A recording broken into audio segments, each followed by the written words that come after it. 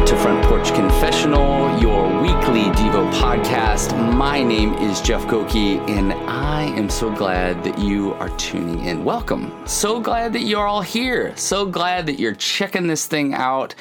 This is the introduction podcast, and in this podcast, I'll tell you a little bit about who I am. I'm going to tell you a little bit about what Front Porch Confessional is all about, what's up with the funky name, that kind of deal. And then I'll let you know a little bit about why I'm doing what I'm doing, why this podcast is existing, and why I hope you and your friends and your family and your neighbors and people, coworkers and people at school, all that good stuff, why I would love for you weekly to kind of check in and learn together. So a little bit about me. I grew up in Kalamazoo, Michigan. I was born in Kalamazoo, Michigan. Shout out to Kazoo. What a cool name, huh? Kalamazoo, Michigan. I feel like where I was born kind of set the trajectory for the rest of my life. Like one of my earliest memories is of this tornado that like ripped the whole downtown Kalamazoo, like ripped it apart. So I have an early memory of that moment. But anyway, Kalamazoo, Michigan, my parents were in this group in college. It was like a young marrieds thing before I came along called the Navigators. And Navigators were really big on being together and memorizing the scriptures. And then, you know, my dad and my mom would kind of go door to door, share Jesus with people and stuff like that. So that's kind of the crew I grew up in. And then this group became really, really close in Michigan. And a good portion of them moved down to Ohio and did life together. And so I grew up in the same church my whole life, for the most part, my whole life. And a lot of it was this group of people that were in the Navigators and kind of went down and went to this church, Abundant Life Christian Fellowship. Remember the name. It was a great church and a great community. And I always joke that I was kind of born singing Amazing Grace, like I came out of the womb singing Amazing Grace. And like we went right into church. I mean, we were all about church. My dad was an elder and a worship leader. My mom was a worship leader. You know, I feel like, you know, I'm always really careful about memories because I'm never sure what is 100% accurate and what I've just made up over the years. But, you know, I think my parents were...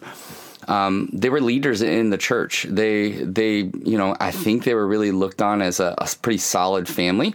And I have early memories of me and my two sisters, my mom and dad, around a reel-to-reel recording worship music. My parents would sing, and we would sing as a family. A reel-to-reel, for those of you who are Gen Z or millennial, it's like this tape, and it kind of goes from a reel to another reel. There's no digital at all. It's old school. And so we did that. And I remember having devotion times as a family, kind of growing up in that environment. I remember accepting Jesus into my life as a young kid. I think it went something like, do you want to go to hell and burn, or do you want Jesus in eternity? And I was like, I pick option B. Option A sounds really horrible. It sounds like, you know, burning and weeping and gnashing of teeth. That sounds terrible. Being with Jesus in paradise with streets of gold. That sounds amazing. I think I picked that option. And so I got baptized in a dirty lake. I actually remember in my mind this lake, and I remember how I was baptized. And I think we all went fishing afterwards. But again, that could be something I made up in my subconscious. But got baptized in this dirty lake because that's what you did. Once you get saved, then you get baptized immediately after. And so I just kind of did what my parents asked me to do. I was your quintessential, and maybe this is you, good kid. I listened to my mom and dad. I did the right stuff for the most part. I read my Bible. I prayed every day. We went to church, I don't know, I think twice on Sunday, once midweek, and then there was always like time at other people's houses. I feel like that was a part of my life. Just growing up at the church was a part of my life. My dad was a teacher. My mom was kind of a stay-at-home mom, an awesome like stay-at-home mom, you know, the kind of one that picks you up at the bus stop and has like a dozen cookies and just loves you with food. Like my mom loved me with affection and with food. And so, but we didn't have a lot of money. We lived in this really big house. It was old, but it wasn't like big, like like luxury big. It was like big, like, oh my gosh, this house is so old. Who's ever going to take care of this house? And the Gokis were like, we're in. And so this house was on top of a hill. So it was like on either side, it was a hill. And we were like a city on a hill for the world to see. Our house was. And I remember this tree in the front yard that I used to just climb up and sit up there and climb around, and it was awesome childhood. Lots of fun. I had a machete when I was a kid. My parents, because we didn't really have video games, and so they gave me a machete, and I went and chopped down trees. I actually tried to build a canoe with a machete because I'm a 3. I'm an Enneagram 3, and that's what we do. We achieve. So grew up in that environment, grew up with not a lot of money, but we had a ton of fun. But here was the interesting thing. I remember vividly moments where like people would drop off groceries because maybe we couldn't afford to get food that week. But my parents put me in Christian school, in private school. And to this day, I remember asking my mom, like, why did you do that? And she said, we were just really committed to seeing you grow up in the faith. And so went to Christian school my whole life except for my 6th grade year, because my dad was a 6th grade school teacher at a public school. And so my 6th grade year, we would get in the car and I'd go to work with him. And so I'd go to work with him and then we would go through these cards that the Navigators had put out, and it was memorization cards. So I remember every day on the way to school doing these memorization cards with my dad. And I hated it. It was just so monotonous. I just felt like, oh gosh, I didn't enjoy it, but I really enjoyed like when I would get it right, he would affirm me. And so I felt good. And the crazy thing about all those memory verses is they just pop up for me all the time. I mean, I'll be teaching and all of a sudden a verse will pop up from OG, like way back in the day, old school, from these memorization cards. And then I starting to realize like all the songs we sang during that period of time were all scripture. The joy of the Lord is my strength. Like it was all songs like that. So they're all like memory verses that for me will pop up from time to time. So went to Christian school. And then something really tragic happened when I think I was 12 or 13 that here this perfect family, everyone kind of looked up to for the most part. And my mom had an affair on a really, really close family friend and just left. She just left our family.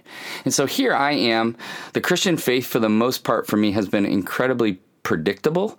You do this, and this is what happens here. You go memorize these verses, you go, pray, and it'll all work out. And here I found myself as a kind of 13-year-old boy in the midst of trying to figure out who I am, trying to figure out life with my 2 sisters and my dad, like who we are, how we're going to make it, all that kind of stuff. And then it became this kind of weird thing in our lives where, you're like the family that the mom had an affair and everyone's talking behind your back. At least that's how it felt at my Christian school, how it felt at my church. I think people really cared for us, but it was kind of like scandalous. And so I kind of always felt that there was all this talking behind our back, that people are always talking about our family. What used to be like, oh my gosh, they're amazing, then turned into, it felt like, oh, that's so sad. But I never doubted God. That's the weird thing. I never was I don't ever remember being angry. I just remember being like, okay, this is when you need faith. And so I went through high school, did Bible studies, started during that time when my mom had left and my parents got divorced. I started playing the guitar. So started like maybe I could lead some worship, started leading some Bible studies, moved to Christian schools. And then I think it was my sophomore and junior year, I think, or my junior and senior year, I won like Best Christian in the School award. Now, that's not what it was called. It was called the Conquerors Award, but everybody knew what it meant. It meant like you were a model Christian kid, because I was doing like every Christian thing you could possibly do. We were doing mission trips. I was going to prison ministries. We were, leading Bible studies, and I was just inundated with living out this kind of Christian life. And that worked out really, really well, because I ended up going to a Christian college, Moody Bible Institute. But if I'm really honest, the reason why I loved Moody Bible Institute wasn't necessarily that it was a Bible college. It was that it was literally in downtown Chicago, like downtown, I think like 5 blocks from Lakeshore Drive. beautiful, amazing, loved it. And I remember going and just skateboarding, because I started skateboarding at that time, the city. Just wanted to experience it all. Imagine like, grew up in Ohio, moved to downtown Chicago. Oh my gosh, this is the most amazing thing ever.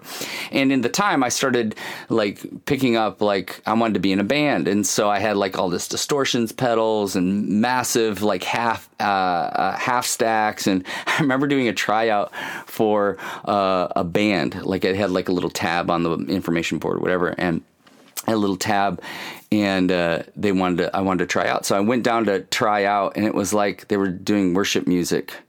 And I brought in like this mega half stack. I'm ready to shred. And I remember thinking like, guys, this isn't going to work. And so anyway, during that time I started a band, met my wife my freshman year, which is awesome. Got married my junior year of college, which that is a goal for everyone, I'm sure, in college. Like, you know what? I wish I could just get married my junior year. And then I had my first kid, Benjamin, my senior year, which I think is a goal for everyone. So I literally have a picture of me holding Ben, who I can't think, but probably 9 months old. And then I had my college degree. And that was the kind of how we started life together as a family. Patty and I got married at 21, had a baby at 22, graduated at 22, and then started my first year of ministry. And here's what happened during that first year of ministry, which I think is so important as it relates to this particular podcast. I had read the Bible my whole life. I went through Bible college and got a Bible degree. In that first year of ministry, I remember reading Blue Like Jazz. And I think there was something authentic about that book by Donald Miller. If you haven't read it, awesome book. Shout out to Donald. Thank you. But I remember reading that book and it felt authentic. It felt real. And so I got a Bible, a different Bible, and I started reading it, and it was like the Bible came alive again, all over again. Like for the first time, it came alive again. And I remember just every verse felt like it was me. Every worship song felt like it was talking about me. Every sermon felt like it was about me.